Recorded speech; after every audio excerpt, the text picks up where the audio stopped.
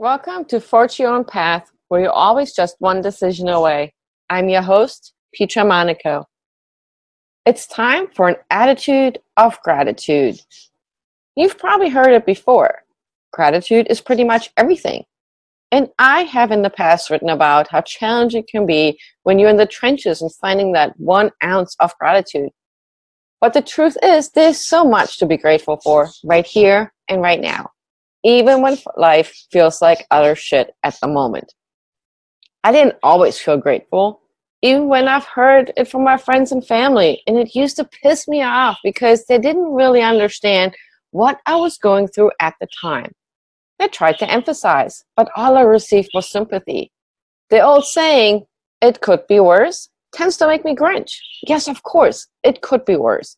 But when you're in the heart of a struggle, that really isn't helpful.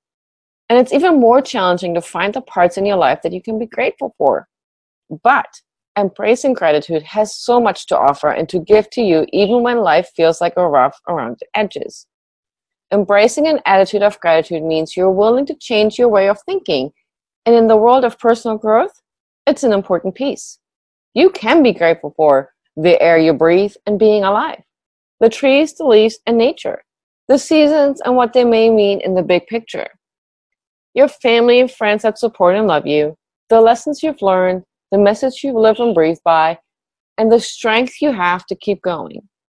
Your dreams that excite you and your vision that gives you purpose. I'm sure I could keep going and perhaps make this a super long list of all the things we could be grateful for. But gratitude is really personal, and I want you to take some time and make a list of 100 things you're grateful for. Will this challenge you? Yes, of course. But that is the point, because if it doesn't challenge you, it doesn't promote growth. And challenges, growth, and strategy is really how you're going to move your life forward and rise above all the struggle and the pain and create the life that you want.